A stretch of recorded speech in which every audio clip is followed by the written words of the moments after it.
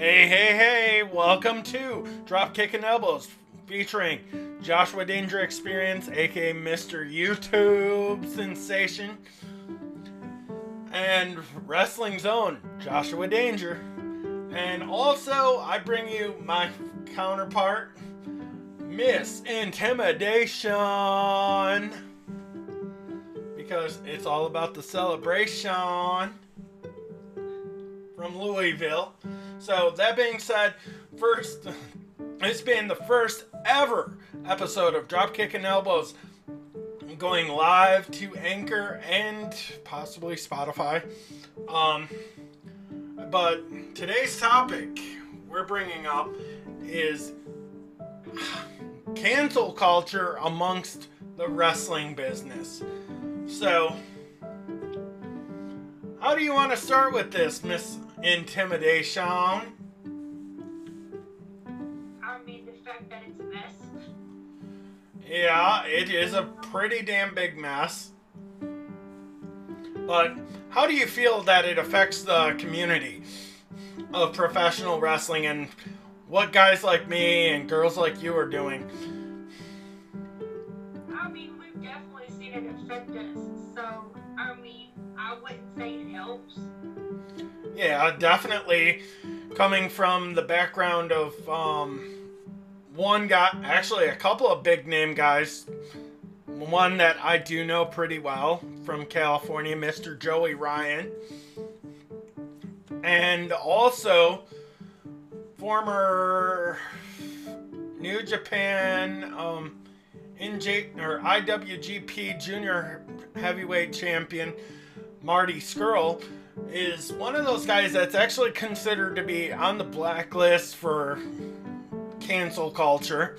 I actually feel like it's actually a big deal because going back to where they came from a few years ago, they were hanging out at clubs which were allowing younger girls to come hang out with them.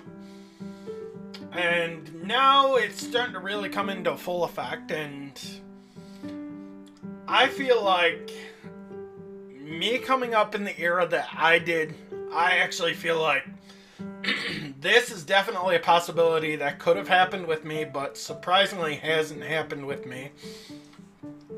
Because, like I said, growing up in the Wild Wild West era of professional wrestling, being that we call it the Attitude Era, and the WCW Nitro era, we could get away with stuff like that, being that we had bigger names. And another big name that came up, this happened, I want to say, what, Hannah? Or Miss Intimidation, with Hulk Hogan basically dropping the N-word in a porno film that was leaked by Gawker. Got him pretty much put on that blacklist too for a good number of years.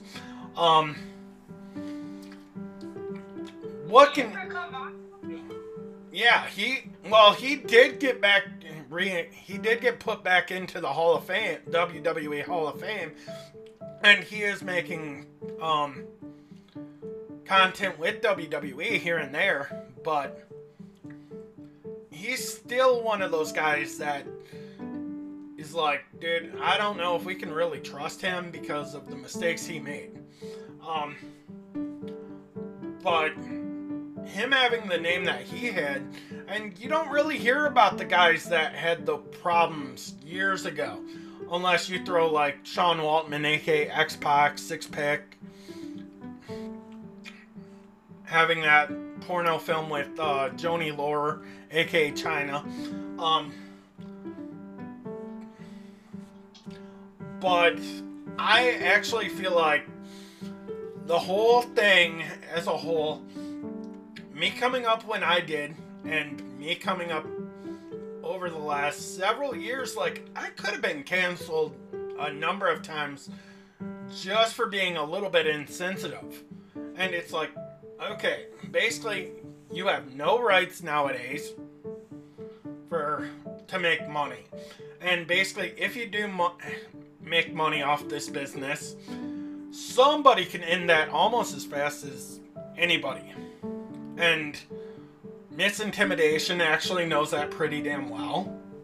Because there were guys out there that would try to ruin her career.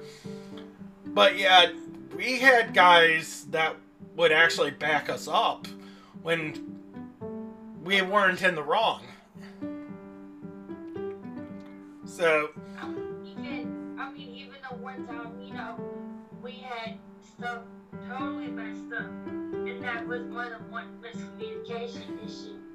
Even the people still had our back because that issue was not communicated straight. Oh, for damn sure. And you know what incident I'm talking about? Oh yeah, I do know the incident very, very well. Then when I tried to sit up there and say that Alice Snow had something all the way not supposed to happen. And I was like, no, that was supposed to happen. They were like, no, it wasn't. I was like, okay, then let's go get him. Exactly. And, us as talent, we actually handled a lot of our problems by ourselves. And we also said, you know what? Me being a wrestling mind in the wrestling business and people comparing me to Dusty Rhodes for paving the way for producers and guys like that. We always kind of knew that we could build content without being overly PC.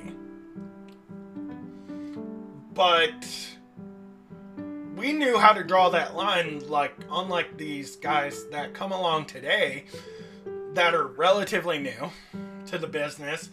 And a lot of the old timers actually sit there and they actually do tell you that you got to watch what you say here and there, because not only if you're on TV, like let's say AEW and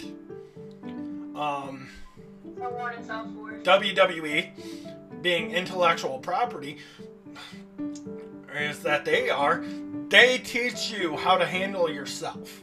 More so now than they've ever taught you. They tell you, don't be a bully, even though I could say a few things here and there about that. But they teach you how to handle yourself a little bit better for TV. Because that is grade A, the one thing that is your meat and potatoes. You can create content and be original and still be TV 14 friendly.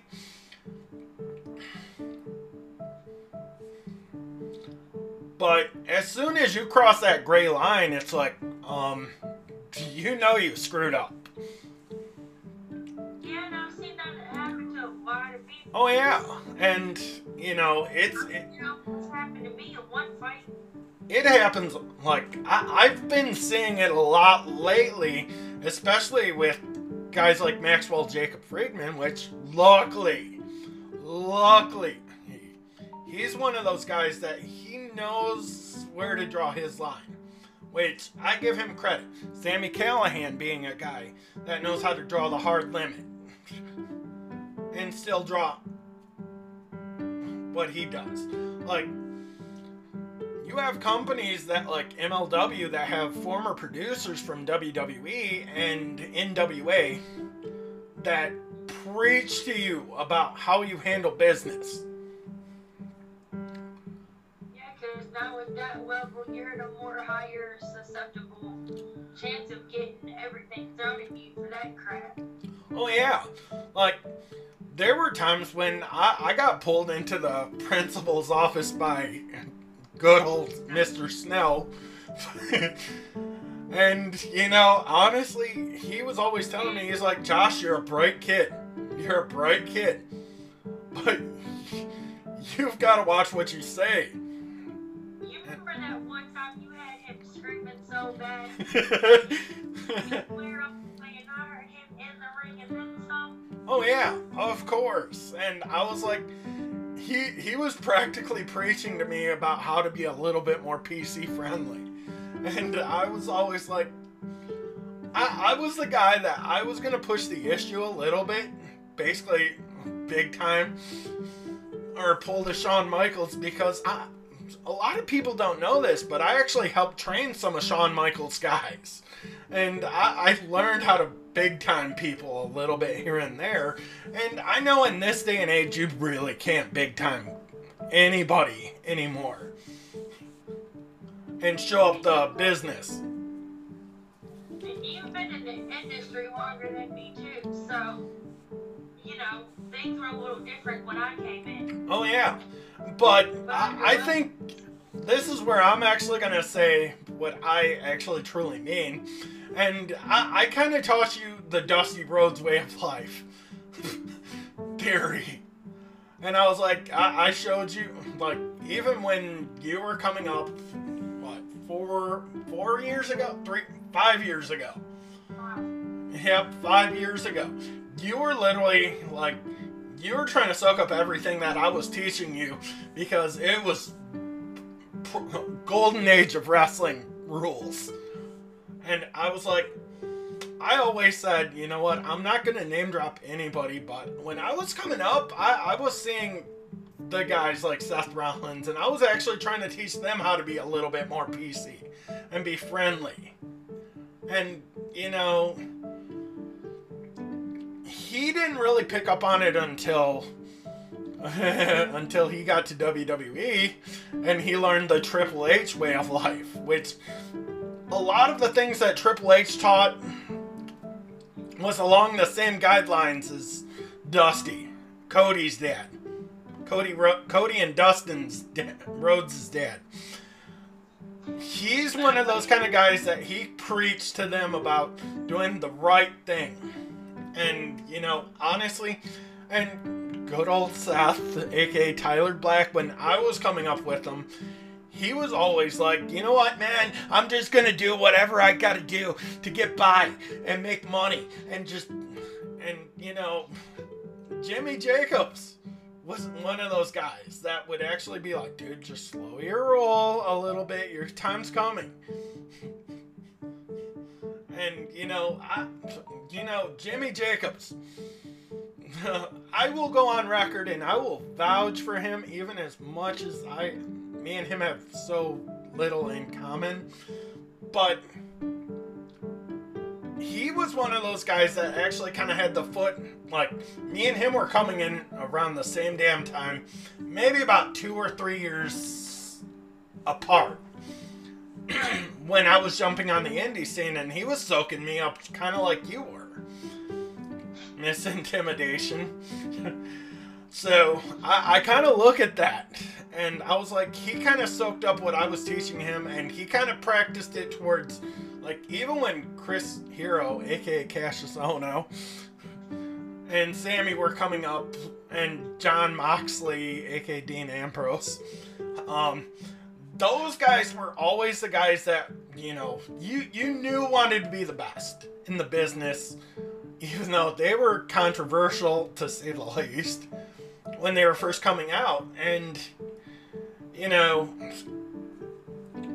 I think that's why when I originally came up in OVW, I think that's why everybody soaked me up, was because I was teaching a lot of the stuff at 22, 23, 24 years old. And I always had that role, like, but I think it's funny that Johnny, aka Gargano, I remember seeing him come up around, I want to say it was 2010s, early 2010s, and they were saying he's a hell of a worker, like, but his personality is very, very dry. Like, he's one of those guys that he could teach you the entire encyclopedia of wrestling now. And I was like, dude, he's... No. Huh? I said, would I listen to that? No. Oh, fuck no, you wouldn't. But he could show you... He could show you things that a lot of guys couldn't show you. And how to do this. You know, me. You knew the best how much of it was you.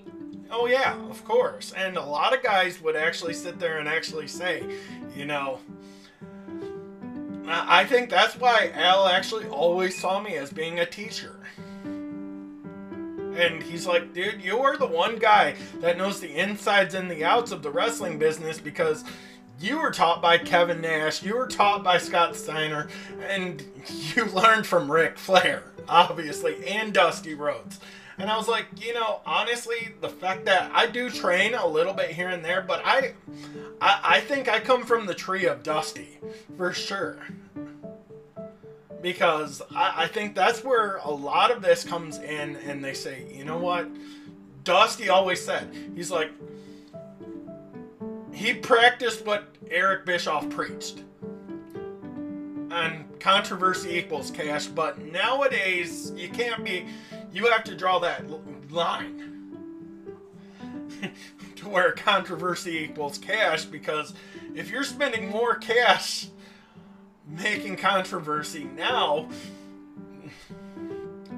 how long is that going to last? And that's pretty much where I'm coming in, and I'm going to literally tell you guys how to actually put the variables out there.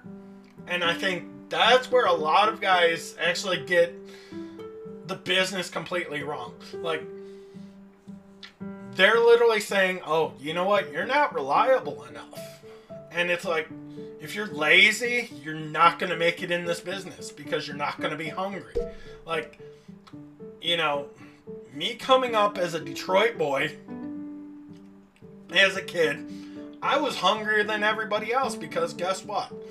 And when I got my comeuppance and everybody said, you know what, you could have been working for the WWE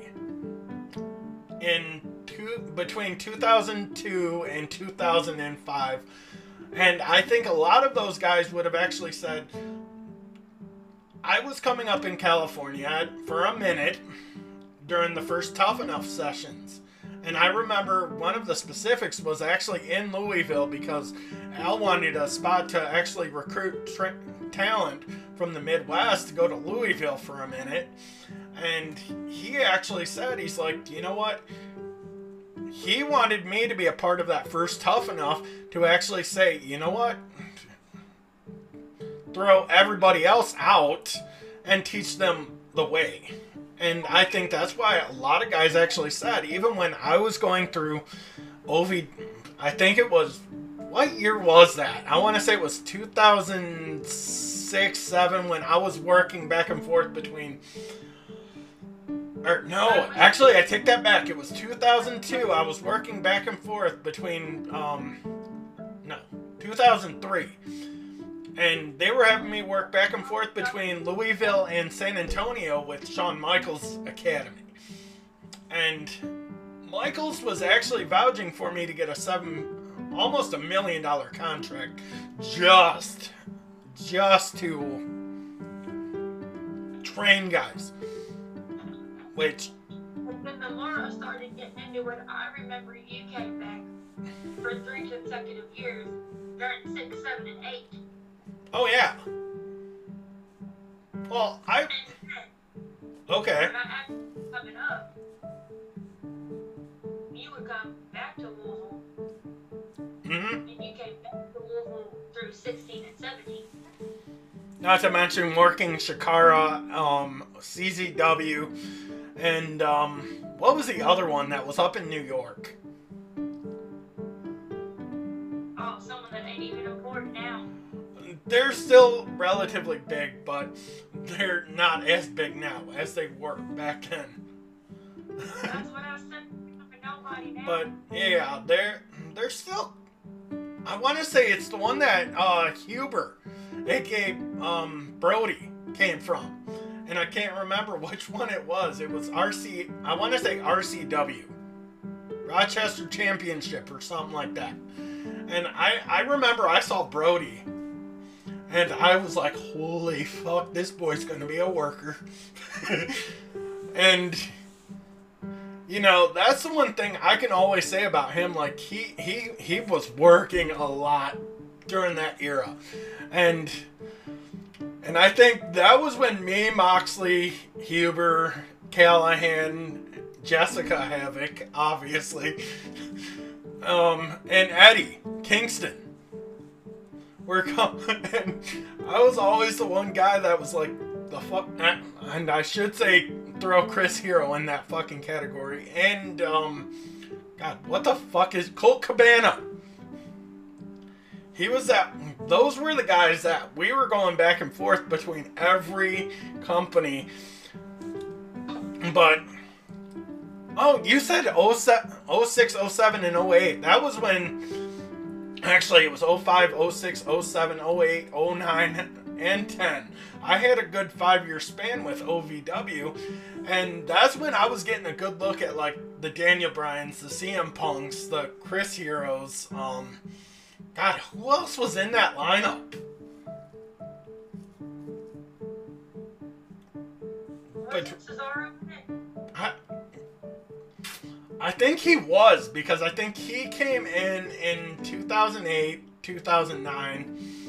And I think you're right. And I think he was actually the one guy that came from CZW. Him and Hero had a tryout that year, and he just went back to the Indies and started working with Colt. And it was like, I was bringing in the guys from Chicago to OVW, and that was when I was working with Paul Heyman, and I'm not going to say the fucker that I dislike, but I will throw his name out there. Fucking good old Mr. Cornette. The fucking ornery old bastard that he is now. And I was like, I swear to God, as much as I hate him, I'm like, I so appreciate him so much more now than ever. Yeah, and you two got into it over everything. He was saying that, oh, yeah, like, no, there was almost a 10-year span where I was with OVW, and I was literally looking at, and there was The Miz and Ziggler. I forgot about those boys, like, and you were always, like, do you want to tell the story about when we were coming back in 18 and they were working OVW Garden? I think it was OVW Garden, or did they already change the name to Davis? I can't. That's what I thought. I was like, and we were sitting, you told the story yesterday, and I was just remembering this, and I was just like, oh shit, like, Snow was fuming because we were plotting our shit together, and you were saying that, he's like, where the fuck did Josh and those guys go? And I just kind of remember that, like, kind of coming along that day, like, oh fuck, like, you know what, fuck this, fucking KO wasn't gonna be there, and who was the other one? I want to say it was Cesaro, wasn't it? That was supposed to be there, but they both no-showed. It went from the 10-man fight to the 8-man fight. Yeah. And Snow was like, that wasn't supposed to happen, and I was like, but you know, although that wasn't supposed to happen, my guy, the show must go on. Exactly. You see, that's where I always look at it, like, you know what, the Vince McMahon principle always comes in. The show must go on. And I specifically remember, like, he's like, you guys are fucking done. I was like, yeah, I kind of figured that. Even though he knew we were money. And he basically said, you guys fucked us. And I was surprised that my name did not get dropped on a Cornette episode that week. Because that was the week Cornette was actually sitting in the audience just trying to... Actually, no, he wasn't sitting in the audience. He was actually working as a commentator that week. And I kind of remember that. And he's just like, those fucking boys are gonna fucking be the death of me. And he's like, those boys are always fucking the fucking system. even though they do a damn good job doing it, but he's like, I like Josh, but goddamn, is he a fucking asshole? And the fight to come was even worse. huh? I said that the fight to come next was even worse. Oh yeah, of course. Like everybody said that. Like, because Al knew that he was gonna come out to the fucking ring and he was gonna rip me a new one, and he knew he was gonna get punched in the face. And probably get his head fucking red like he'd never gotten it done before. Just like the time I hit him in the head, carried me out the gym. Oh, of course. And I was like, you know, that's why the fucking stories are always great. And, you know, I think that's why my cousin Ryback was always the one guy. He's like, you know, I would never ever start a fight with my cousin Josh because I know I would lose. And I would have to eat another fucking meat sandwich that was served through his fucking fist. And you know, I love Ryback. I love fucking Cody. And, you know, the tribute that Snow did for, I will honestly say the tribute he did for Pillman Jr. after finding out that Pillman left for fucking AEW, I kind of said, you know what? Now I know why he wanted me back. And that also brought me to the question that I was asking you last night. Like, why the fuck did they bring that fucking double tall fucking steel cage? And I was just like, now I fucking remember, because that cage, like, I saw that cage last night, and I was just looking at it like, dude, that kind of brings back memories. And I think that was the night when I was supposed to jump back in the ring, and basically everybody started storming everybody started storming the cage, thinking, Josh is gonna fucking leave everybody pissed off and wanting more blood. And I was like, okay. I do specifically remember that, and being that fucking gauntlet match. Because everybody said, they were like, Josh is gonna fucking end this. And Josh is gonna destroy the company. And it was supposedly... I asked Al about it the other night, and I was like, was that fucking riot that bad? He's like, do you remember Tupelo, Mississippi? I was like, yeah, I remember hearing about that one with Brody. Not Brody Lee, but the original Brody, Bruiser Brody, and how that was the fight. How that was the fight that left everybody pissed off, and basically the brawl, where Brody was actually swinging the freaking God, what was it called? The cowbell on the rope. Yeah. And he's like, yeah, I knew it was going to be 10 times worse than that. Because that was the night New Jack was supposed to show up, and you said something you weren't supposed to, and this being PC. I was like, I said, I'm going to ad-lib it, but I'm going to clean it up a little bit. What I'm thinking about saying, and yeah. I know where you're going. I know what I said. And I specifically remember it. Clear as day. Huh? But I'm saying, for those who don't know, yeah. Yeah. So, I would never say anything derogatory towards anybody, but don't exactly say what I said, though. I know, I'm not gonna repeat it. But I also said something about Samoans that wasn't very nice.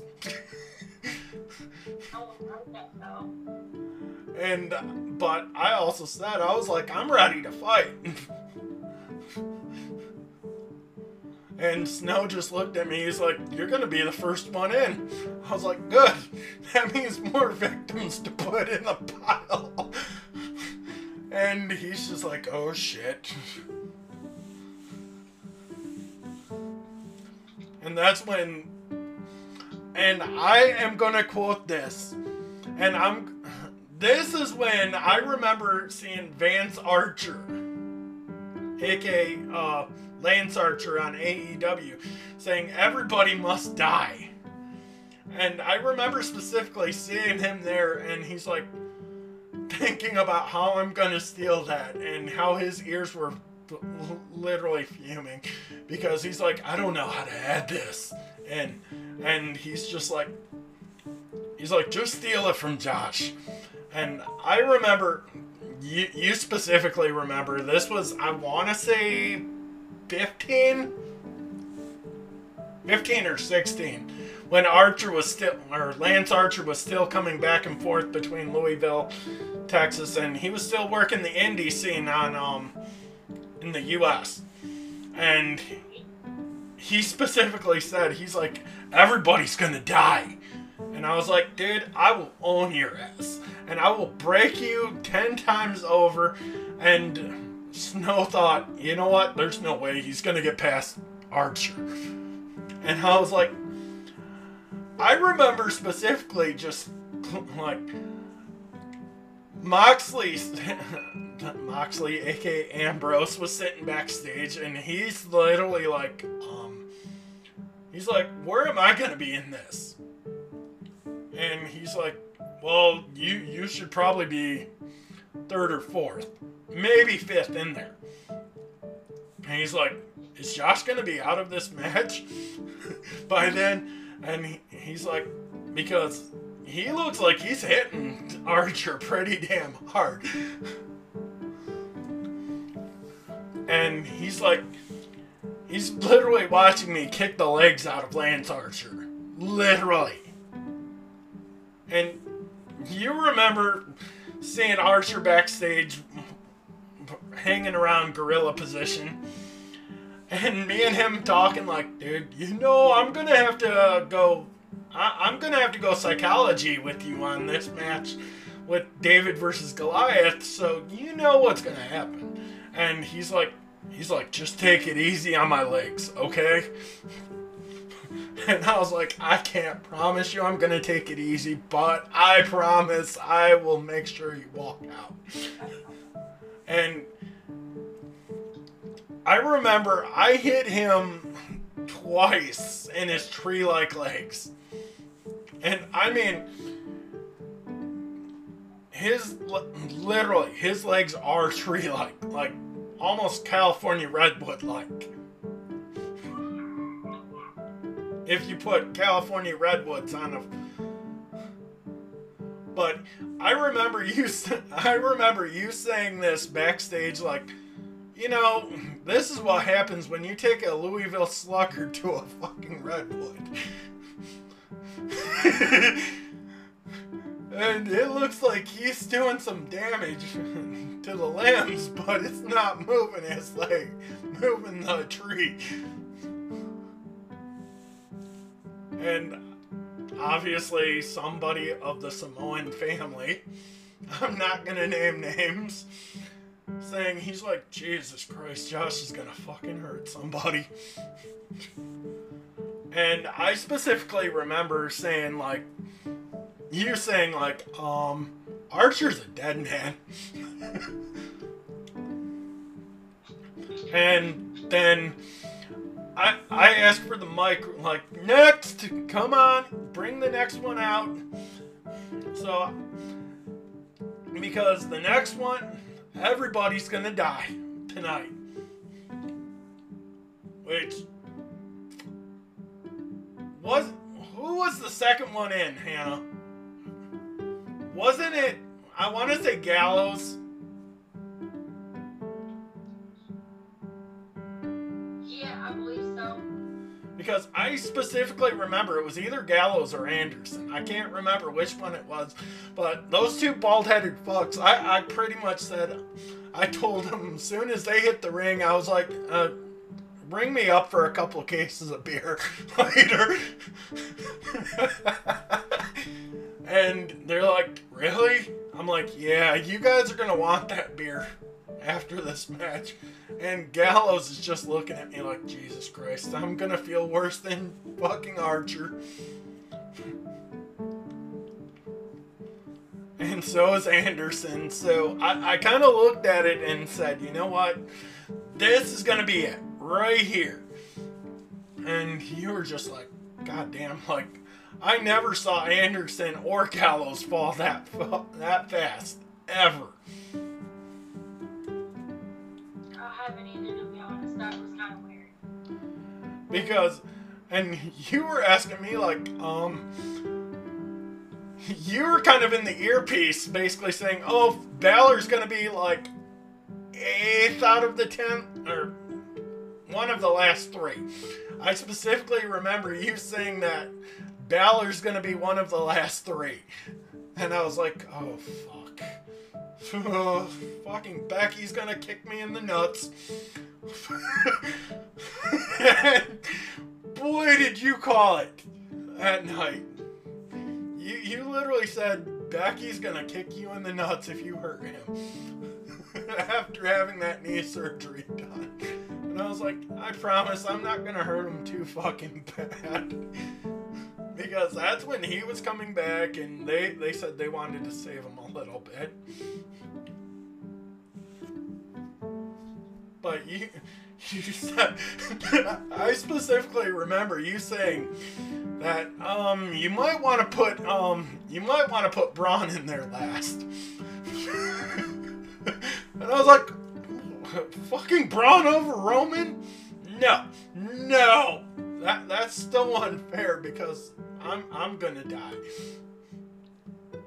And you specifically remember like, oh shit, Josh is gonna be fucking hurting tomorrow. Going over the monitor and basically saying, you're not gonna like this, but Snow actually said, he's like, he actually took my suggestion to heart. And I was like, what suggestion are you talking about? And he's like, Braun? I was like, oh, fuck. I said, God damn it, I'm gonna try to climb out of this fucking cage. But I was just like, okay, that was never gonna fucking happen. Ever. And I said, I am literally gonna have to fucking dive head first on top of him and pull that KO, what was it? The KO cannonball off the top of the cage. And I'm thinking to myself like, oh fuck, this is gonna fucking hurt. And you looked at me after like, fucking stupid Josh.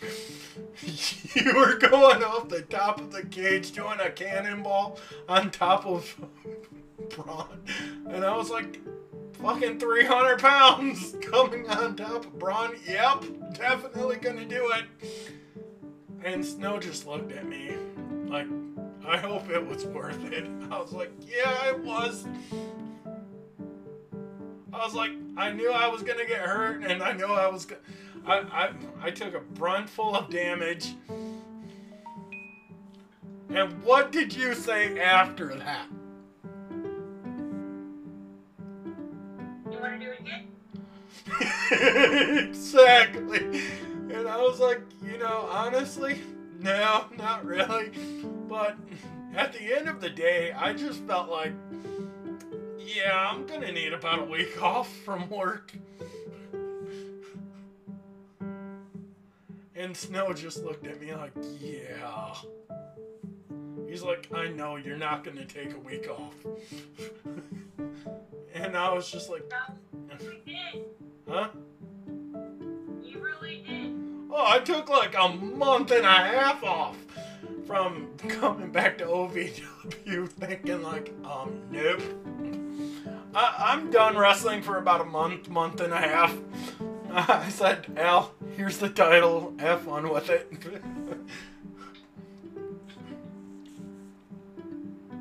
But you know what I remember? I saw the taping yesterday. And I specifically saw this on OVW Classics. And I thought, yeah, Snow actually said, he's like, I'm gonna put the belt on Hannah. And I was like, oh, fuck. I was like, Put me on the front line. oh, of course he did. Because you know what he saw? He saw Ms. Marvelous and you going toe to toe.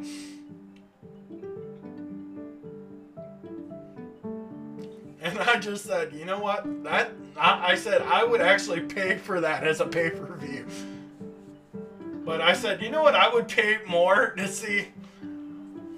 And I told Al, I'm like, put this on the books and take this into consideration. And I told him straight up, why don't you put her in the ring with Godders? And he's like, you would want me to put her in a ring with that freaking meathead? And I was like, oh shit. I'm like, dude, the dude would fuck. I guarantee that dude would be. I told Al, I'm like, dude, that dude would be more pussy whipped after that match because of having her legs tied around his fucking neck.